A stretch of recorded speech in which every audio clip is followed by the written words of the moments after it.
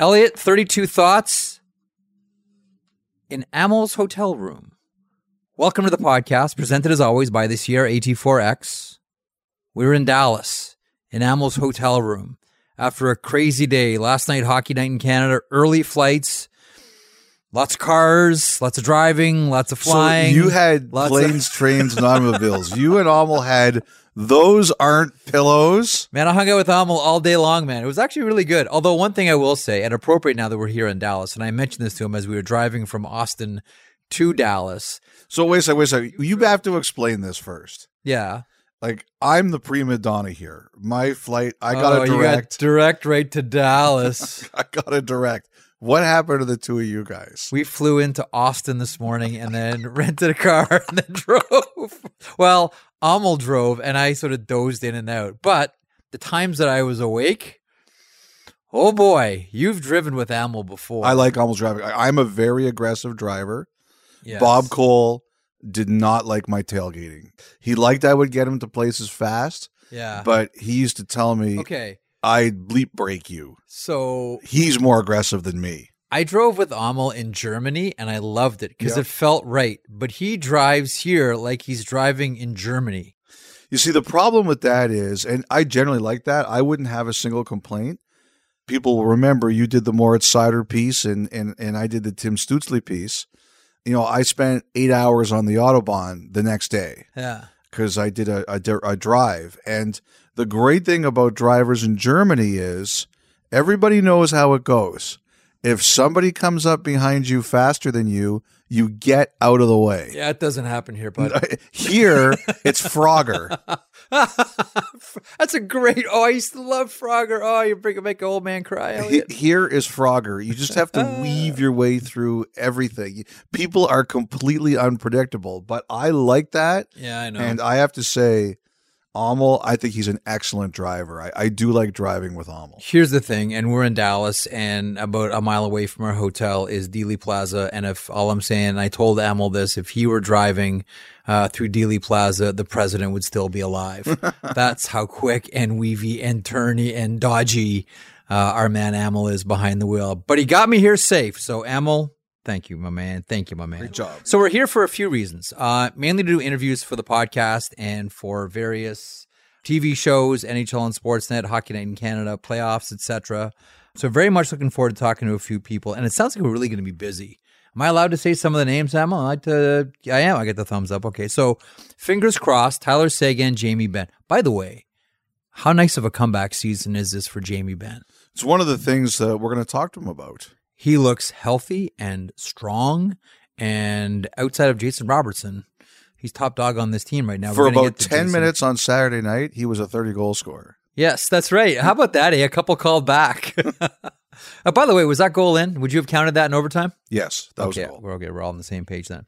Wyatt Johnson, we'll talk to him. We'll talk to Jake Ottinger. You're going golfing with Joe Pavelski, I believe. See, I have to say, I'm nervous for this assignment. I don't get nervous about a lot of things, but I have not hit a golf ball yet this year.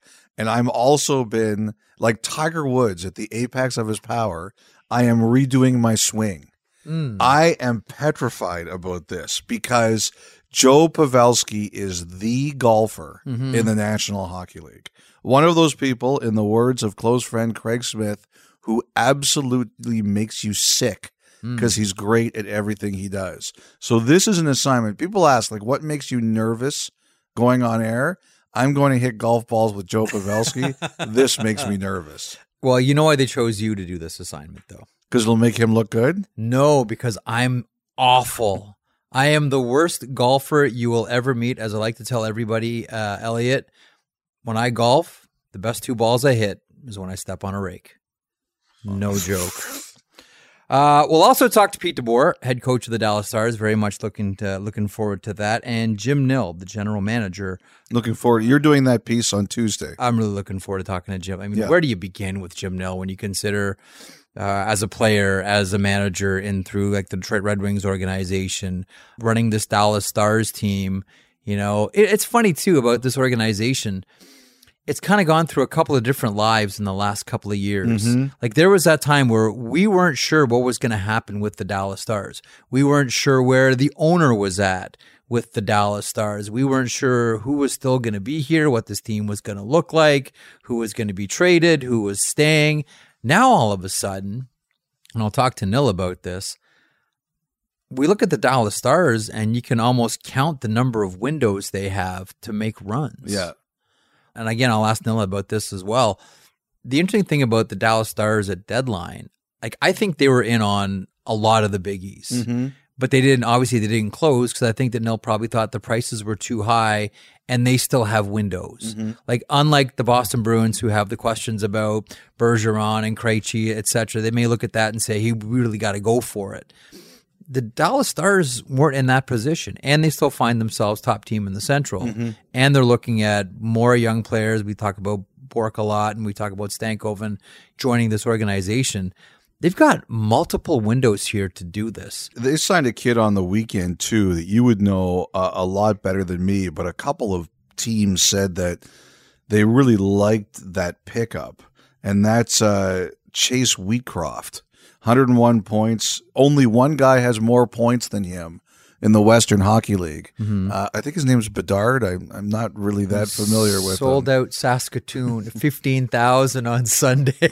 First of all, I'm happy to see a kid who's 20 years old and not drafted sign with an NHL team. I really like that. But, someone just said it's a nice gamble by Dallas. I still remember Jim Nill scoring an overtime winner. The first time the Vancouver Canucks went to the Stanley Cup final in the early 80s, he scored an overtime winner in the Western Conference final against Chicago.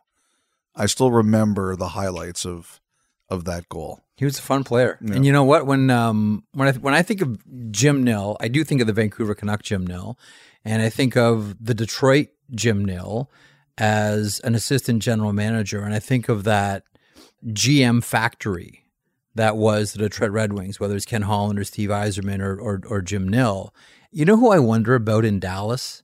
And I had him on the radio show last week, and it's tough. It's almost impossible not to be impressed by this person when you talk to him. And when you start to look at what he's doing and how he's doing it, you say to yourself, this guy's going to be a general manager one day, and that's Rich Peverley with the Dallas Stars. Like, I know he doesn't get a ton of headlines right now, but somewhere down the road, because he's doing this slowly and correctly and taking the stairs, etc., Rich Peverley is going to be in these conversations for general manager. It's interesting you mentioned that. And I'm with you on Peverley. This is something I like to tell a lot of people. And some people are saying, like, I like to get my name out there. Like, this isn't just in hockey. This is kind of everywhere. If you're a young person in business or you're an up-and-comer in business or a different field, whatever you're about, people always say, I got to get my name out there. And it never hurts, I don't think. But the one thing I always tell people is the right people are always watching. I think that when it comes to the next generation of leaders or the next generation of people who are going to be successful at things, the really smart people who are running things or have an eye to running things know who those individuals are. Like, they know who's out there. Or they'll make a call and find out who's out there, and somebody really smart will give them their name. I'm a big believer in that the right people are always watching, and they always know who's on the cusp of doing something big. Let me ask you about Dallas while we're on this topic here. We got a lot we got to get to on today's podcast, but just a general thought. I mean, they finish up the road trip against the Calgary Flames. We're going to go to the game Tuesday against the Seattle Kraken. Well, you are. Oh, that's right. You're going to be in Vancouver. I forgot about that. That's right. Plug it. So it's kind of a weird travel week. After I embarrass myself golfing with Joe Pavelski on Monday, I'm flying to Vancouver and I'm coming back to Dallas on Wednesday. But it's the annual Canucks for Kids Fund telethon. I think this is the third time I've done it. I want to say the third time. For the Canucks and their fan base, extremely generous. The first time, I think we did $500,000 raising. Last time, I think it was around 700,000. I don't remember the exact number. So I remember the first time I was like, I have to beat Scott Oak, and we did. And the second time, well, we have to beat the first time, and we did. And that was a big number. I think it was thanks to the generosity of all the fans. I think it was the second highest number they ever raised. So, Nice. We've set a big bar, and you know me, I don't like to go backwards. But the other thing I'd like to say about this is that it's been an interesting year between me and the Canucks, to say the least. And I didn't know if they'd want me back this year. And, it's their event, and they should have people there who they're comfortable with. But it's something I really want to do because I have met people who have really benefited greatly from the Canucks for Kids Fund. And this is something I want to do. So Sat Shah is co-hosting it. Randeep, who co-hosted it with me last time, he's got game duties. So Sat, nobody wants to talk to Sat during the game, so he's available. I'm thankful that they would want to have me there because it hasn't been easy with me and the Canucks at times this year. Yes.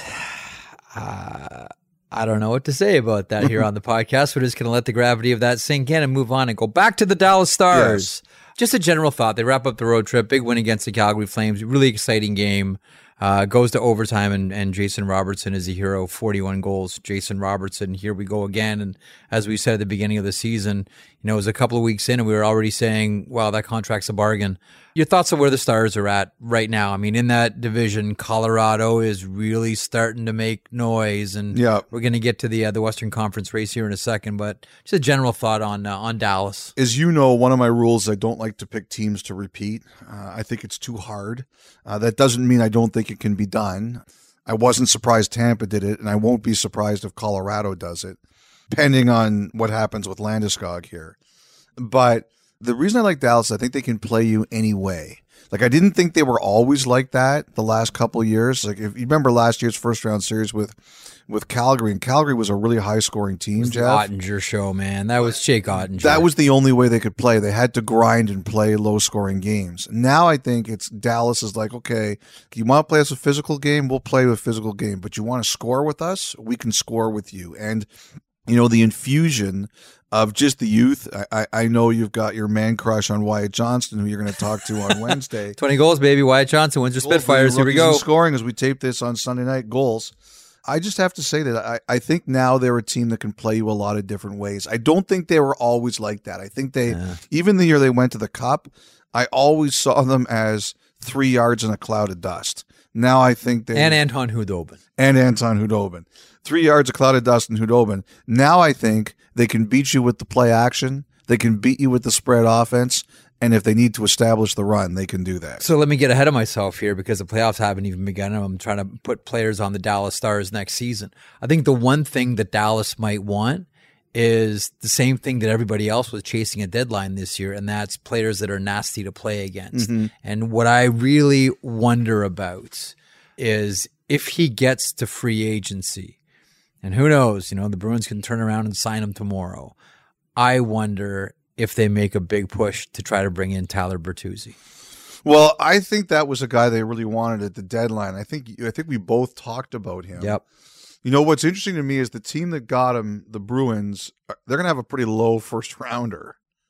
So what that said to me is Dallas really wasn't too interested in giving up a first rounder. Well, that goes back to my original point at the start of the podcast. Yeah. I don't think that Jim Nill wanted to come anywhere close to overpaying because they have numerous windows here to do this. Yeah. This wasn't a do or die situation for the Dallas Stars. And if they can bring in someone like Tyler Bertuzzi in the offseason, I think that might be like when you look at the Stars, like what are the areas they need to address right now? Like that seems to be one of, if not maybe the most obvious and one of the only holes that this team really needs to fill. Anyway, should be a good few days here in Dallas. We are happy to be here and very much looking forward to the Dallas-Seattle game on Tuesday. Now, a couple of other things here. The Ottawa sale and the numbers that are getting staggering. You mentioned on Saturday a number that started with a 9. Mm-hmm. You want to give us context for that one? Sure. So on my flight this morning, my direct flight to Dallas. How dare you? There was a gentleman named Scott who came up to me, and he's in the financial sector, and he said he and his wife were watching Hockey Night in Canada on Saturday night. Thank you very much, Scott and Mrs. Scott. And he was really interested in what I was saying with Ottawa. And, he had a great line, Jeff, that I would like to share on this podcast. I think a lot of people are going to like. Okay, let's hear it. He goes, "What is the difference between heaven and hell in business?" I'm curious. What is it? Heaven is when you have a deal. Hell is when you try to close the deal. And he said that came to his mind while he watched our segment.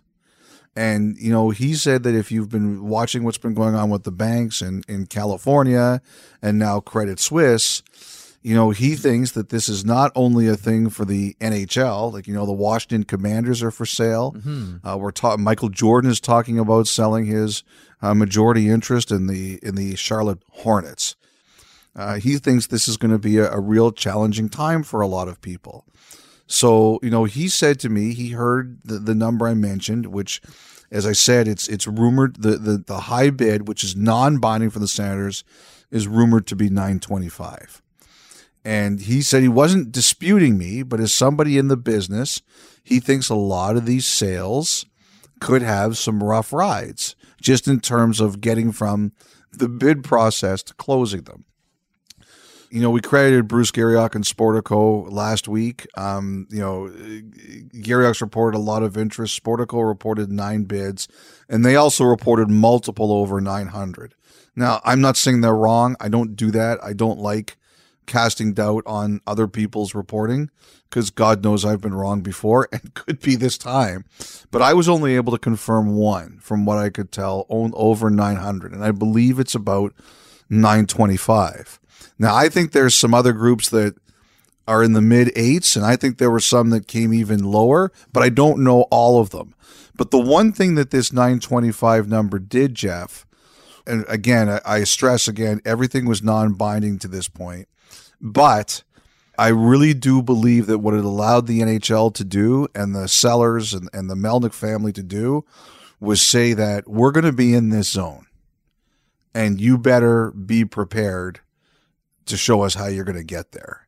And so that, I do believe, is very much going on. So a couple of things to your friend's analogy about heaven and hell. You know how much of a Rod Serling fan I am. Yes. My wife is a huge Rod Serling fan, She has good taste in everything other than men.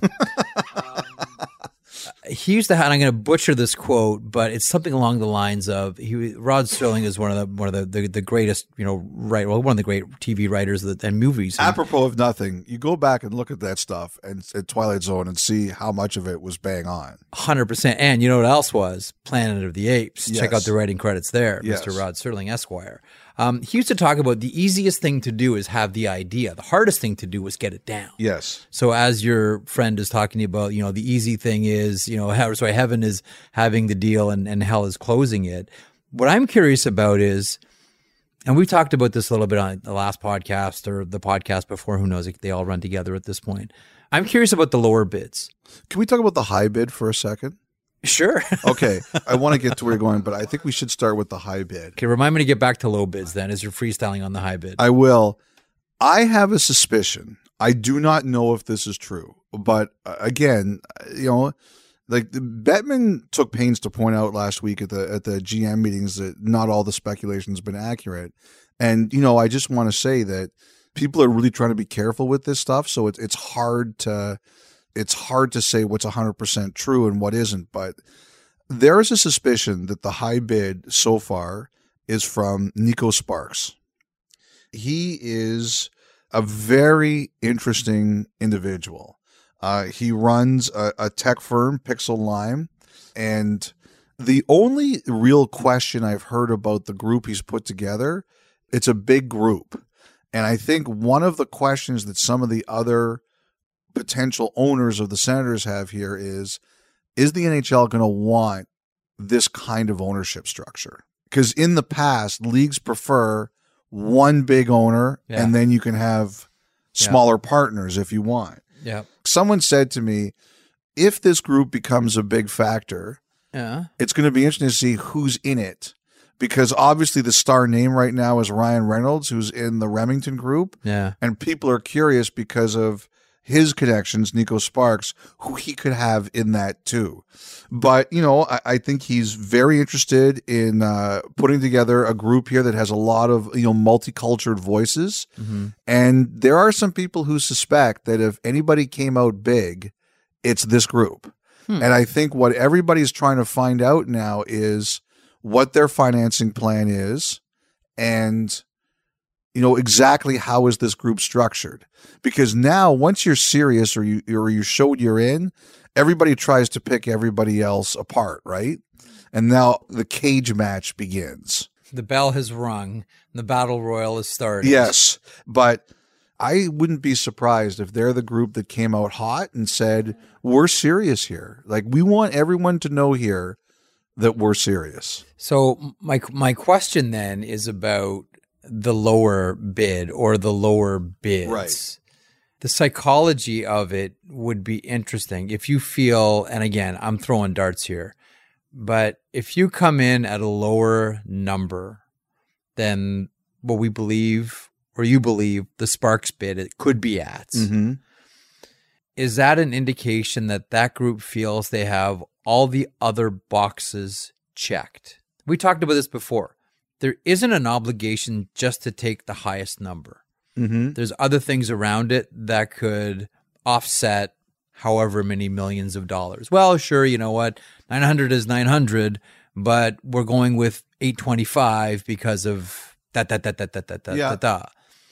Do you think that that's an indication that the lower bids check more of the boxes that the NHL and the family would want? I don't know if I would go with that, Jeff. I think it's more like, don't bid against yourself, right?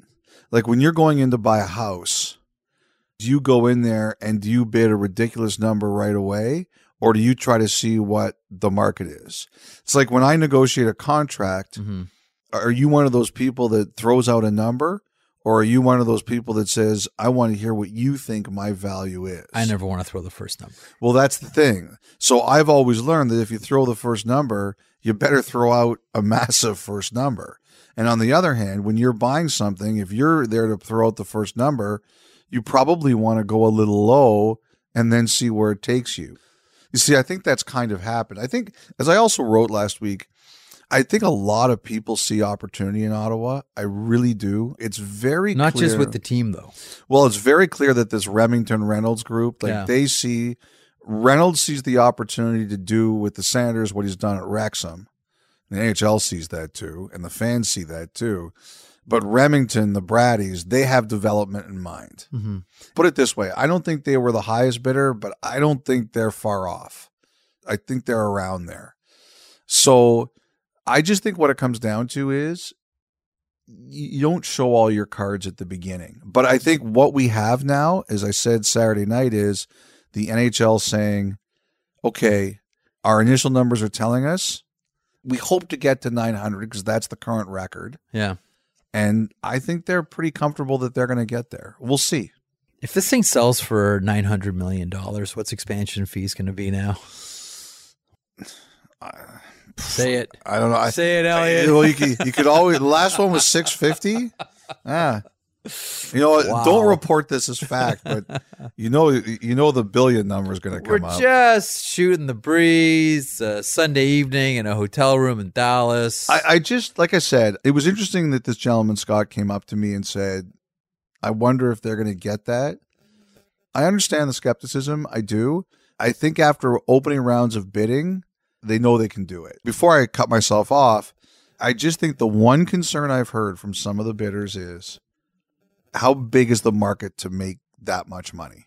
The other thing I wanted to mention is just over the groups that I think we kind of know about. Yep. So Nico Sparks, Mike Andlauer, who's a minority owner of the Montreal Canadiens, the Kimmel family, who used to have a minority share of the Pittsburgh Penguins and were bought out when Fenway bought them. The Remington Group, that's Brady and Ryan Reynolds. Rocco Tullio, we should mention, his son Ty is having a really good year. Great year. He's a really nice player. With the Bakersfield Condors. He's an Oilers draft pick. Rocco owns the Oshawa Generals of the OHL. Jeff York. Yeah. Jason York's brother, who owns Farm Boy. There was a report last week. I don't know much about it, but Graham Rooston and a First Nations group. And, I don't know where all these people are in the opening bids, but these are some of the names that we've kind of heard so far. And I have no doubt there's partnerships out there and other names who've kicked the tires that we don't know, but we'll see where we are. Listen to the 32 Thoughts podcast ad-free on Amazon Music, included with Prime.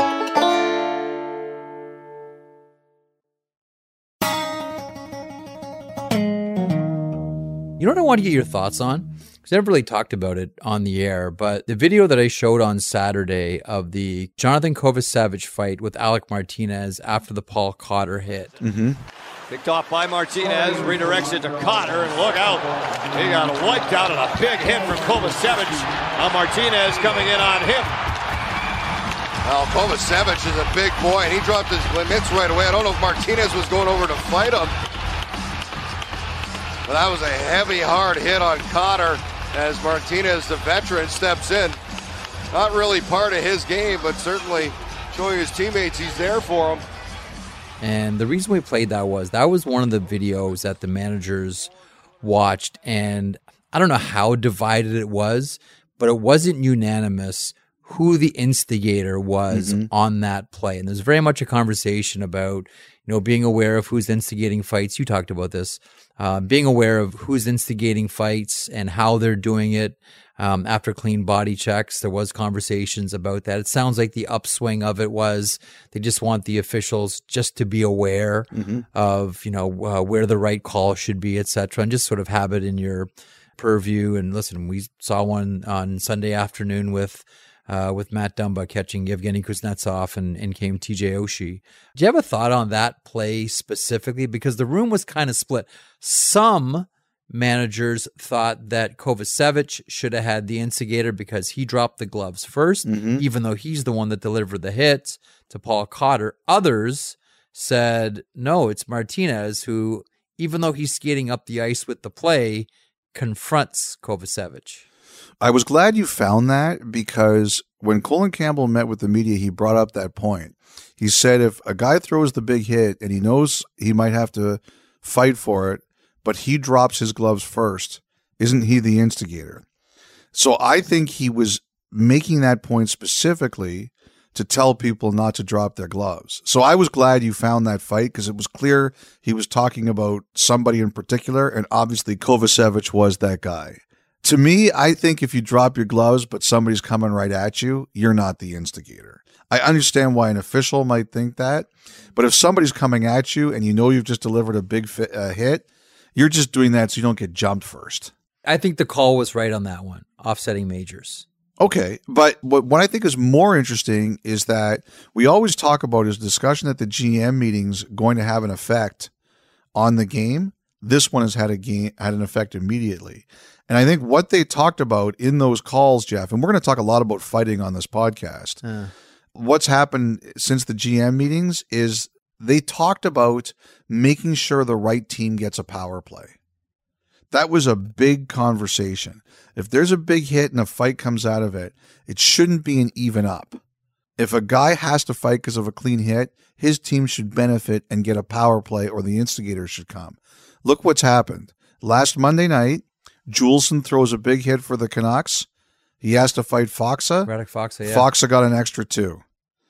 As you mentioned, on Sunday, Dumba threw a big hit on Kuznetsov. We'll talk about that hit. Oshie got an instigator. On Saturday, Cal Foote got an instigator after Brendan Dillon threw a clean hit. So immediately, this is an impactful change. And I like it. I have nothing against fighting, but I don't think you should be fighting after a clean hit. What did you make of the Dumba hit? I thought it was clean. To me, it looked shoulder on shoulder. And now Kuznetsov has no idea Dumba's coming. One of the things they did, and I give credit to Tom Gulitti, who writes for NHL.com, he tweeted out that he likes to watch games on both feeds and he said it was like diametrically for different. a hit like that, Yes. Elliot, you know that the Minnesota feed will be profoundly different. Yeah, than the so Washington Minnesota feed. was clean hit, Washington was blindside hit, and the other thing that happened was NHL Network was calling it with Jamie Hirsch and Kevin Weeks, and Weeks said it was a clean hit. So, and I thought it was a clean hit. Now, depending on the angle you look at, I think there is some head contact, but it's principal point, right? And to me, the principal point is shoulder to shoulder. I think it's a clean hit. Now, the thing that people make a mistake about, and I have been guilty about this mistake before, is they use the phrase blindside.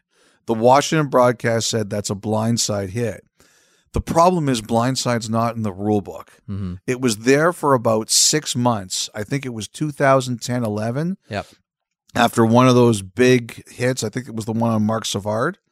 So it was there for about 6 months, and then they changed it.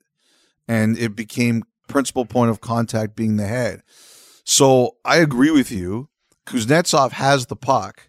He's got no idea Dumba's there. He is to be hit because he has the puck. He's allowed to be hit because he has the puck. Eligible, I believe, is the term. Eligible to be hit. Thank you. That's why I didn't finish my English degree. He's eligible to be hit. He's got the puck, but he's got no idea Dumba's there. And blindside's not in the rule book. So the idea that it was a blindside hit, that doesn't exist. The key question is, does he get him principal point of contact the head? And I don't think he does. Do you disagree? No, I don't disagree at all. The one thing that I want to add in all of this, because we always talk about who bears responsibility, and I know this isn't a very popular topic at all, and I remember getting into it with one agent specifically over this. The one person that we always ignore in these situations is the person throwing the pass. We never talk about suicide passes anymore, but we used to always talk about, the only thing worse than a suicide pass is a slow suicide pass. Yeah. And if you've ever been standing there waiting for a slow suicide pass, oh man, it's coming and there's nothing I Both can are do coming. about The it. puck and the guy that killed me. And it's like, can you please just zip the pass? The one thing that I just I don't really necessarily have a point about this hit on it, but the one thing I don't think we keep in mind enough as far as gameplay leading to hits is the pass that leads into the player who doesn't see the other player coming. And I think there is a responsibility there. Like, I'm sure whoever threw that pass to Kuznetsov goes to him after and says, I can't throw that pass. You look up the whole ice. You're seeing Dumba drop down and curl. And I know everything happens so fast in hockey, and I always got to catch myself. It happens so fast, Jeff. It happens so fast. But I'm sure that if that player had a mulligan, he's not throwing that pass to Kuznetsov in that situation. All I'm saying is there's just more to it than just the player who gets hit and the player that delivers the hit itself. I just want to have that out there more than anything else for each. I don't disagree. I would say this. I think that hit happens less and less.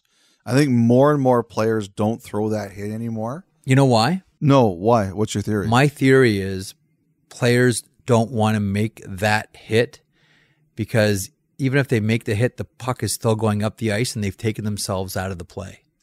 We used to see that all the time when once upon a time, like ask any of the guys that played in like the 80s and 90s, if you were a winger, what's your only responsibility on the back check? Oh, make sure the defenseman doesn't get in front of me. Now you're sprinting. It doesn't matter if you're a left wing, right wing, or center. You're on the puck carrier. Like the game has changed so much. Now, if you look for that big hit and throw the big hit, even if you make the hit, the puck's still going up the ice, and guess what? You're not in the play anymore.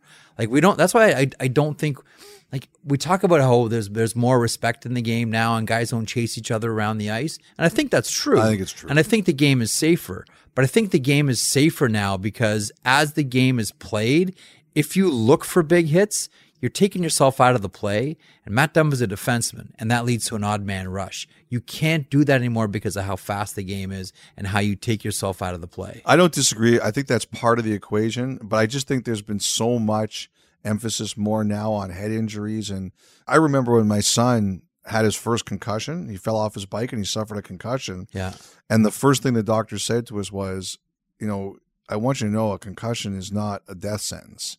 I was actually surprised by how blunt she was in telling me that. Mm-hmm. She said that, people get so scared by the word of concussion, and some of it for very good reason.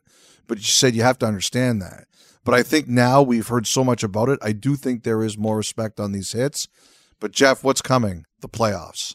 I know. And I think everything ramps up at this time of year. This is when the players start to change from, True. Okay, we can coast a bit, to there's no games off anymore. You talk about tapering, like a swimmer tapers, like a team like Minnesota, they're tapering for the playoffs now.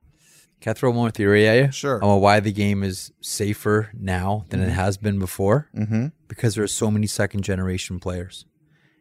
And there are a lot of people in power around, not just the NHL, but in a lot of leagues. And when you're a parent and have a son or daughter who plays hockey, your natural instinct is, I want to make this as safe an environment if my kid ever gets there. I just think it's natural. I think it's one of the byproducts of so many second and third generation kids playing hockey now than ever before. Getting back to fighting. Okay. Talked about this on Saturday, the Quebec Major Junior Hockey League. This is your story, so why don't you lead the convo? Well, I mean, Mario Cecchini is the new commissioner of the QMJHL, and last week announced that starting next season, they will ban fighting in the Q. Right now, it's a 5 and a 10. It's not banned as much as the penalties are stiffer, right? Well, we don't know because we haven't seen the details. Fair enough. Right? So there isn't a plan how they're going to do this. Is it automatic, expulsion from the game plus suspension? Is it automatic 5-game suspension? Is it automatic 25 game? No one knows the details about this one. I exchanged messages with Dan McKenzie, who's the president of the CHL, about it, and he's expecting to hear from the Quebec League in a few weeks on this one. But this goes back to COVID. Yep. So during COVID, there were a lot of Quebec-based junior teams that needed and received financial assistance from the Quebec government. But the horse trading on this one was, we'll give you the money to help keep you afloat, because franchises would have folded. Like, as I'm told, during COVID, there were some franchises that were really close, I believe it, to shutting down, and the provincial government saved them with this financial assistance. But what the politicians wanted was not just curbing, but ending fighting in the league. Like, we're going to help you out financially, but here's what we want in exchange for that. We want this league essentially to be the non-fighting league. What I wondered about is, does this translate then to the OHL and the Western Hockey League? And I asked both commissioners. Ron Robison of the Western League said no plans to change for next season. Dave Branch of the OHL took a more measured approach and said if they go through with this, it'll be curious to see what the effects are in this league and what can translate. I'm paraphrasing Branch here. Branch to me seemed curious about it. The thing is, the junior world much better than I do. To me, it could happen. In the OHL, I agree with you on that. Yes, I agree with that. Looking at it from 10 feet away from you, that says to me it could happen in Ontario next year. I don't think next year. Here's what Dave Branch said. Here's the actual quote that he gave me. We haven't seen what the new rule that is being contemplated will look like. As you know, fighting in all 3 leagues of the CHL has decreased dramatically over the last several years. And if nothing else, if the Quebec League in fact introduces the new fighting rules being promoted by the Quebec government, there it is, we were talking about before, the trade-off, it will give us an opportunity to see the effect on the game in general. That to me says, I want to see what this thing looks like. Now, now Dave Branch has a lot of legacy positions. I mean, Dave's done a lot for the OHL, and one of the things, and he got the support of a lot of owners on this one as well, is he was the first of all the commissioners to put a cap on fighting, which at the time was considered heresy by a lot of people around hockey. What's the OHL doing? What's this going to mean for the talent in the OHL? It's going to be talent drain. They're going to go elsewhere. But quite the opposite has happened. I wonder if this is the OHL saying, we're curious. We want to have a look at what happens in the queue if they do this before we do this ourselves. What do you think? You have 2 sons who could be good enough to play. I don't want to get ahead of ourselves here, but they're talented players. I think this is a good thing. And I've totally changed my tune on this one about fighting. Because you're a parent now? I think that's a big part of it. I really do. Now I have skin in the game. I was just talking about second generation players, and I'm looking at myself, and a parent's natural instinct is to try to make sure the environment their kids grow up in and around is, maybe for lack of a better term, nerfed a little bit. You want to make it safe as you can. I don't like it. NHL fighting is one thing. Professional hockey is one thing. Yep. The older I get, Elliot, here I go. Turning the older I get, the less time I really have for it. You see, my opinion is similar. Now, I also think they're going to go to cages one day too, and that'll get rid of it altogether. Yes. My opinion is similar. I'm not anti-fighting. I have no problem with two willing participants at the pro level. I'm not crazy about stage fighting, but that's pretty much gone now. I think now when we have fights, even though we both talked that we don't necessarily like fighting after a clean hit, I think fights happen pretty organically now in the NHL. There's very few stage fights anymore, and that's the way I like it. I remember when Colin Campbell came on Hockey Night in Canada almost 20 years ago and said, maybe it's time to get fighting out of the game. And he took a lot of heat for that. But I remember someone said to me after that, people are going to look back at him and say he was ahead of his time, and I think a lot of people do. And I think the other thing is that someone said to me, it's going to happen the other way. The way funding is going to be cut down is we're going to take it out of the kids' levels first, and then it'll get to a point where it's not really in the NHL anymore. Same thing that they've done with the helmet rules, same thing with the visor rule, and we'll see about the cut resistance stuff now. But to be honest, like, part of me says I'm a bit goofy about this stuff. I think once you're allowed to, you're an adult, whether you can vote, whether you can drive a car without restriction, part of me says you should probably be allowed to fight. But if you're going to tell me you're not going to have fighting at the junior level, I'm not going to argue with that. Yeah. I don't like 16-year-olds fighting against 20-year-olds and stuff like that. Was the point I was going to make. There is a major age disparity in junior hockey here, and I've seen it all too many times. I mean, listen, our colleague Nick Kyprios, I think it was one of his first games in the OHL, ended up fighting Steve Thomas, who I think might have been an overager at that point, and I think Nick was probably 16. Like, there's the point that you're raising. I don't like that. And that happens. So I shouldn't say it happens a lot now because fighting is down, to Branch's point, in all three leagues, but that was kind of a regular occurrence. The reason I stopped playing hockey, there were two reasons. One was financial. We were going through a really difficult time, and my parents just said, we can't afford to do it anymore, which was unfortunate, but just realistic of the time in our family. And secondly, I was a bit soft, and it was a time where hitting got introduced, and I was a smaller kid, and I couldn't protect myself. That's one of the things I've said that over the years is that I wish I'd been taught to protect myself better.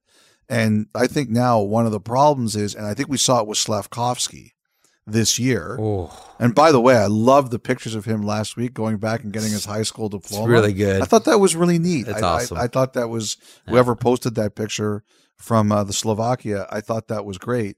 But this is a kid this year who was unprepared to kind of protect himself in the NHL. And so it's not only a North America thing, it's a around the world thing. I think we have to do a better job of teaching these kids to protect themselves when they get into the NHL. Because this is only going to, whether you like fighting or not, this is only going to exacerbate it further. People are going to be more unprotected when they get to the NHL. Jeff's got this gleam in his eye. He's thinking of starting a class where he takes people in the octagon. One day, and that day is not today, but one day, and this might be 5 years from now if we're still doing this podcast, we're going to have the conversation about? What's that? The end of board hitting. Now, technically, the boards can't be used as a weapon, but hits around the boards happen all But again, the time. I think that's come a long way. I think it has too, but I think that one of the next conversations we're going to actually have about physicality in the game, like, I think one day we're going to look back. I honestly believe this, Elliot. It sounds weird now because we all just grew up with the game, and you get hit in the boards, and that just happens. I think, 100 years from now, we're going to look back on hockey as it's played now and say, you used to hit each other into the wall? You would skate 30 miles an hour and slam each other into the wall? What was wrong with you? Well, there's a lot wrong with me. No, but I'm saying like eventually I think the conversation, and again, it's not going to be today or next week or next month or next year probably, but I think somewhere down the road the conversation about board hitting is going to come up. I don't know. I think when the games really mean something, these guys ramp it up. That's why the playoffs are the best games of the year. We're close. We're getting there. Before we get there, I want to rewind to Saturday as well and Jonathan Drouin with the Montreal Canadiens. Yes. Martin St. Louis hinted he was going to send a message. He sent a message to Jonathan Drouin. First time you had to really I mean, you never know when you're going to get, challenged. I don't mean like challenged, physically challenged, but like you never know when something's going to happen that you don't have real control over it, why it happens. And then, in that time, you have to, especially as a leader, you have to have a respond. And people are probably, really watching your respond, and you have to be calculated and firm, but also fair. And I think tonight was a fair thing. And Joe handled it tremendously well. Like I said in French, me and Joe have a great relationship. I got to know him a lot this year. I think he's had a great season for us. I love the kid, and for him to handle it the way he did, I gain even more respect for him. So, I think we're going to turn the page on that. Monday, Joe will be back, and we're going to move forward. First of all, I would like to say that I was slandered on the air by Kelly Rudy, who told a partially true. While Kevin was telling all of his great... He deserved all of it. Well, telling all of his great David Booth stories about David Booth missing meetings because he was in a tree somewhere in Ohio, Kelly Rudy told a story about us at the 2006 Olympics in Italy where he chewed me out in a hotel lobby in front of other people for being late. Now, that part of the story is true, and I wasn't just late. I was egregiously late. And he tore into me in front of everybody, and he said that shows that you have no respect for other people's time, that you think your time is more important. And I actually don't think like that. I'm just late. But I took it because I deserved it. And he said on the air that he apologized to me, and I've never been late again. Okay, well, we all know. Whoa. We all know. Amel. Did you record that? You got that? Okay, that might be my new ringtone. I was going to say, I absolutely have been late many times since that. But I want to say something about Kelly's apology. He did apologize to me because he felt that it was too public.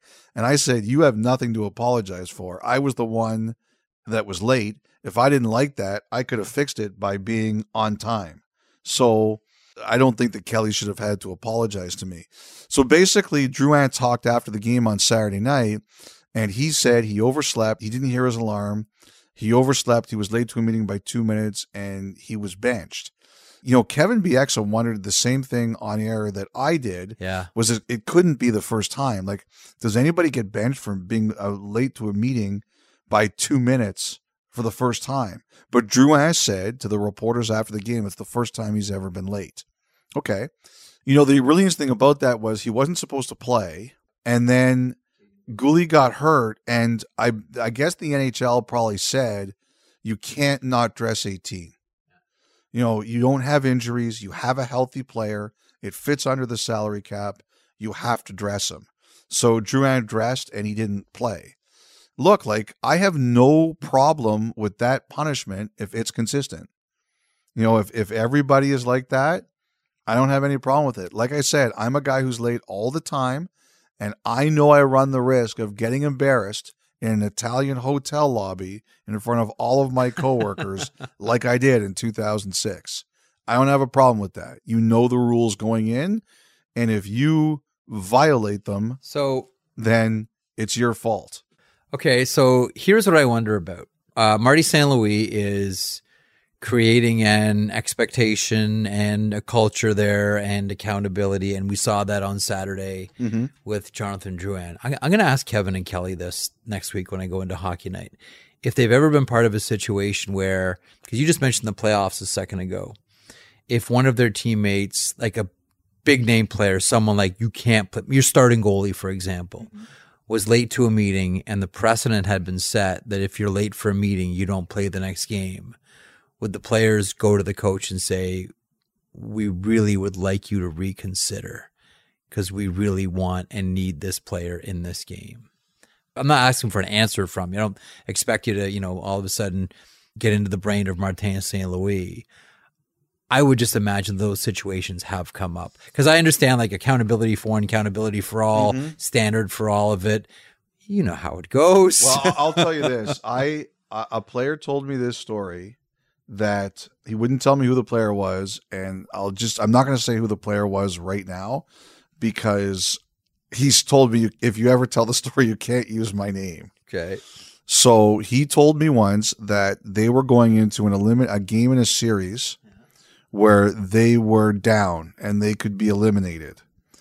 And a player broke a team rule and shouldn't have been playing. And they were pissed off at the player.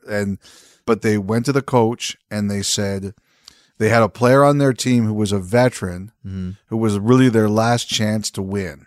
And it was a very popular veteran. And he told me that Great work. It fits. Dave Andrzejczyk. I like when you play these games. But he said that they went to the coach and said, I know what we're going to ask is wrong, but if this guy sits out, this other guy doesn't get another chance. And the coach said, give me a couple hours. What did he do? He said the guy played. I think that's the right decision.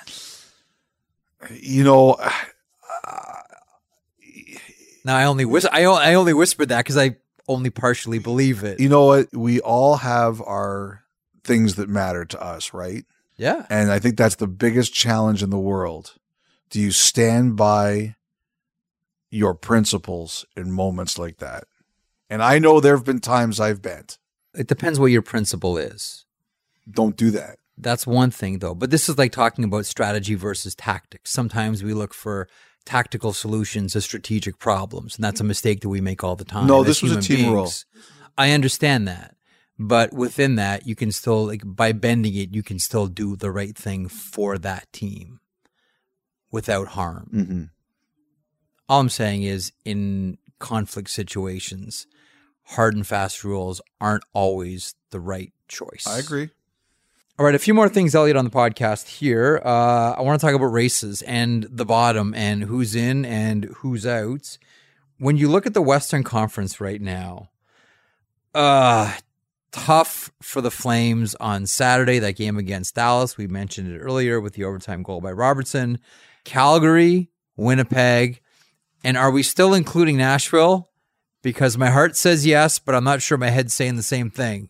I think you have to. To me, this Winnipeg story, it's been Kevin Cheveldayoff has one of the great quotes, and I love it.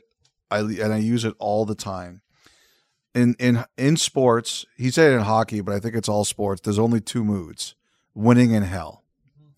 And he's ridden that roller coaster. Like if you watch that game against Nashville on Saturday afternoon, it's a good game. It was a really good game, but you could see the stress on Cheveldayoff's face as he was watching that game. Did you see the smile on Bonus's face afterwards? Yes. Holy.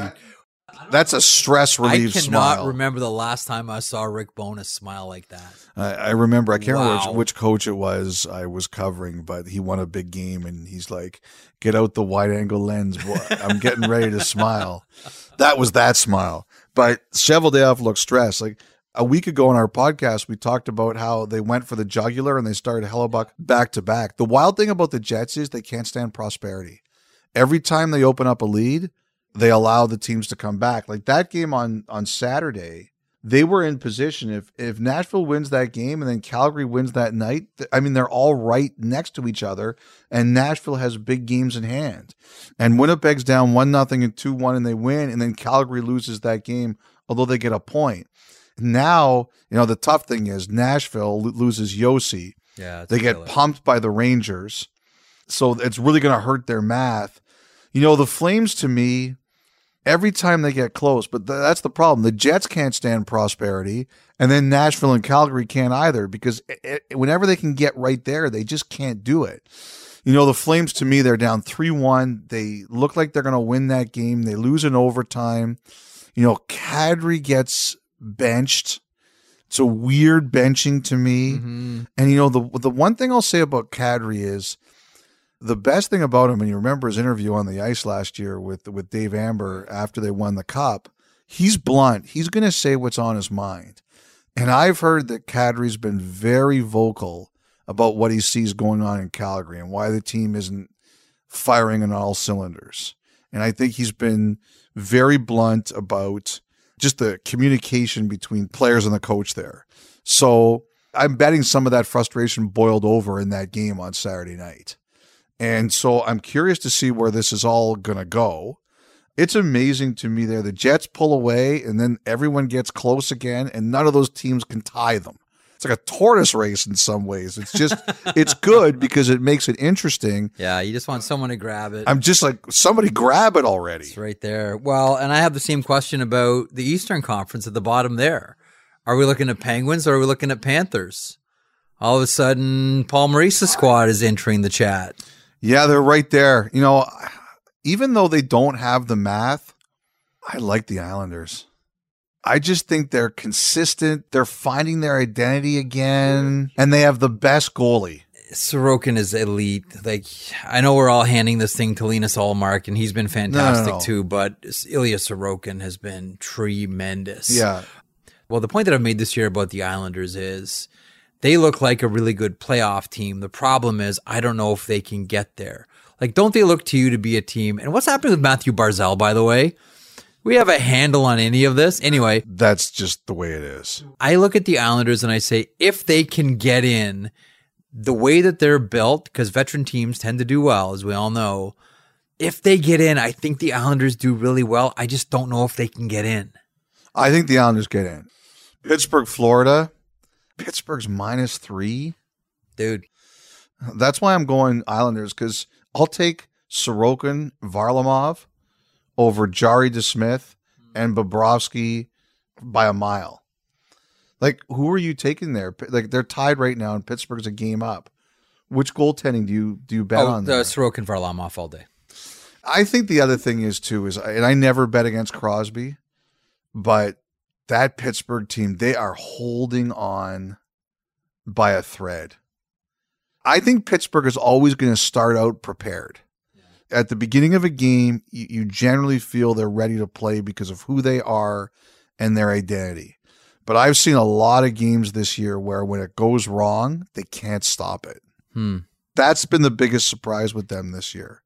It's happened several times against the Islanders. It happened the other night against the Rangers. When the boulder starts going downhill. What do we always talk about with Pittsburgh?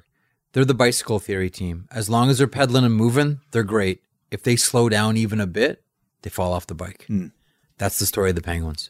We want to mention someone real special. Kim Weiss of the NAHL's Maryland Black Bears, who became the first female head coach stepping in. She's hired as an assistant coach, promoted to an associate coach, and had to step in because of illness on the weekend. Maryland Black Bears in the NAHL beating the Johnstown Hawks, the first female head coach to register a win in that league. Congratulations, Kim. Yes, and you know, I've heard very good things about her. Like, people have told me before, that's a name. Yeah, watch the name. That you have to keep an eye on, because it's like we say at the beginning of the podcast, the right people are always watching. That's a person they're watching. Well, she ran that Washington Pride girls organization, like elite for I think like 10 or 12 So she's a coach and an organizer. That's. I mean, you have to be both. And she played at Trinity College and etc. One of those people that has, like, you know, the resume where you look at and you're like, yeah, I'm jealous. Congratulations to Kim. I'm jealous about most everyone we talk about. Fair.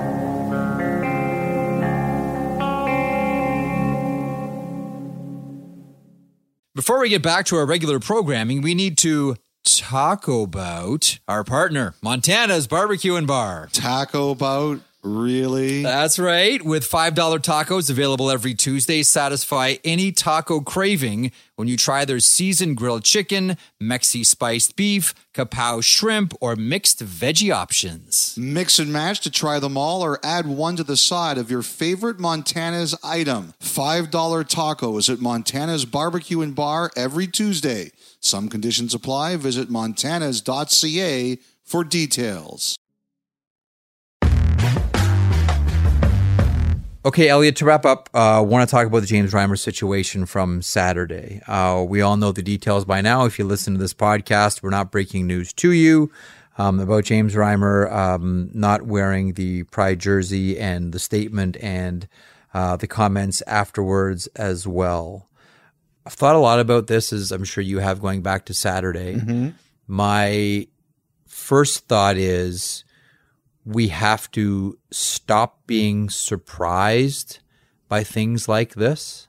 This is why, organizations like the Alphabet Sports Collective, Bain Pettinger and Brock McGillis are still really important in the game.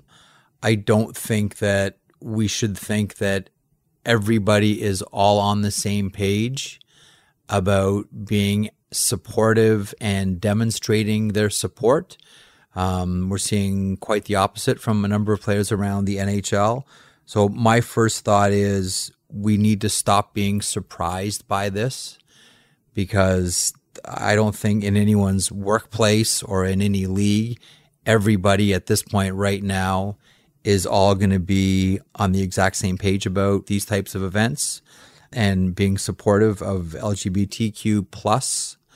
The other thing, like a lot of people, I was disappointed in Reimer. I was disappointed in the explanation, which, he seemed to, contradict himself during the statement.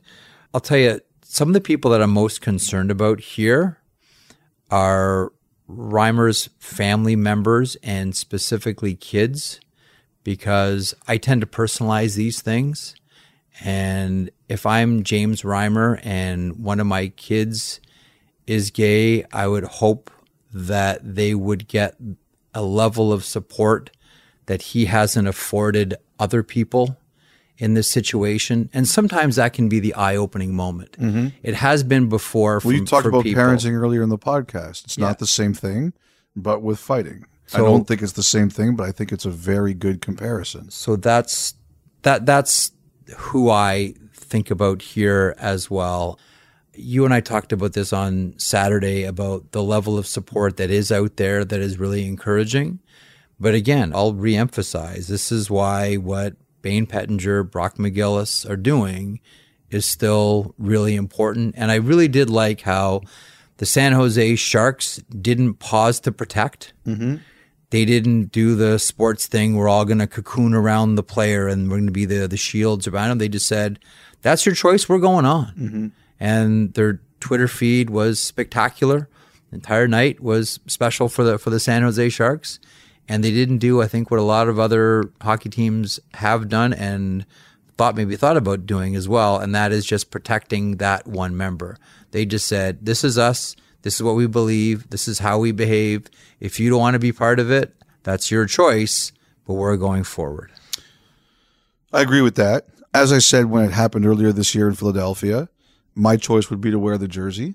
I recognize not everybody feels the same way, but I make my choices, and my choice would be to wear it. I've said this many times, and I would like to reiterate it.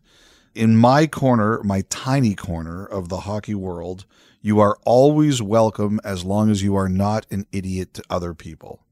I don't care where you're from. I don't care what you believe. I don't care who you are or what your values are. If you are good to other people and your goal, as I try to be with mine, is to be good to other people, then you're always welcome to me. And that's the way it's always going to be. If you try to treat people right, I'm going to be happy to see you.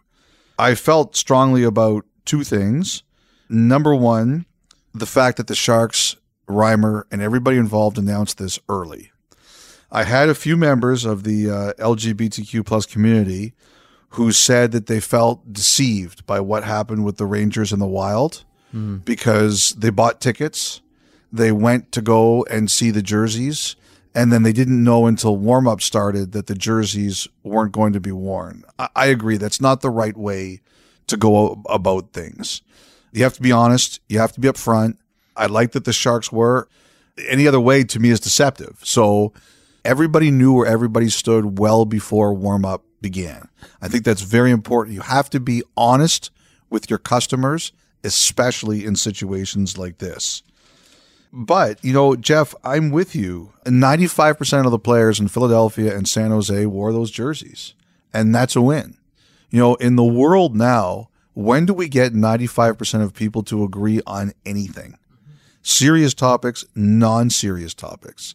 That's a win. Now, I can't speak for any members of this community, nor would I try to. The one thing I would say is I have come face to face with hate in my life. I've seen it directly in front of my face in my life. And I've always tried to be positive. I'm not always a very positive guy, but I've always tried to be positive and look at things optimistically. And when I see that 95% of players wore the jersey on these two teams, I think that that's a win. I think it's actually a very big win. It shows to me, where we're going. I understand that some people may not agree with me, that it's not good enough. And I'm not going to argue with anyone. Everybody's entitled to feel how they want to feel, especially the members of that community. But like I said, I've come face to face with unbelievable prejudice before. And if you told me that this would be the result of these two particular situations, if it was affecting me directly, I would take it. 95% is a win. I just hope we keep moving in this direction. That's all. And that was my point off the top. We can't be surprised that it's not 100% on every single team. But the fact that on these teams there's generally only one player is not something that when you and I started in this industry, we could even contemplate. Mm-hmm. Taking us out is a 4-piece rock band from Florence, Mississippi. The Weeks formed in 2006, and since then they've put out 7 studio albums. From their 2017 record, Easy, here's The Weeks with Bottle Rocket on 32 Thoughts, the podcast.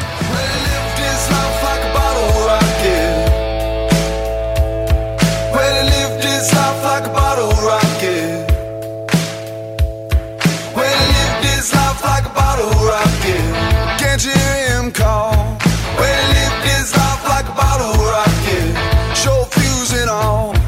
Well, once he's lit, you just can't stop it. That ain't his fault. Well, he lived his life like a bottle rocket, destined to fall.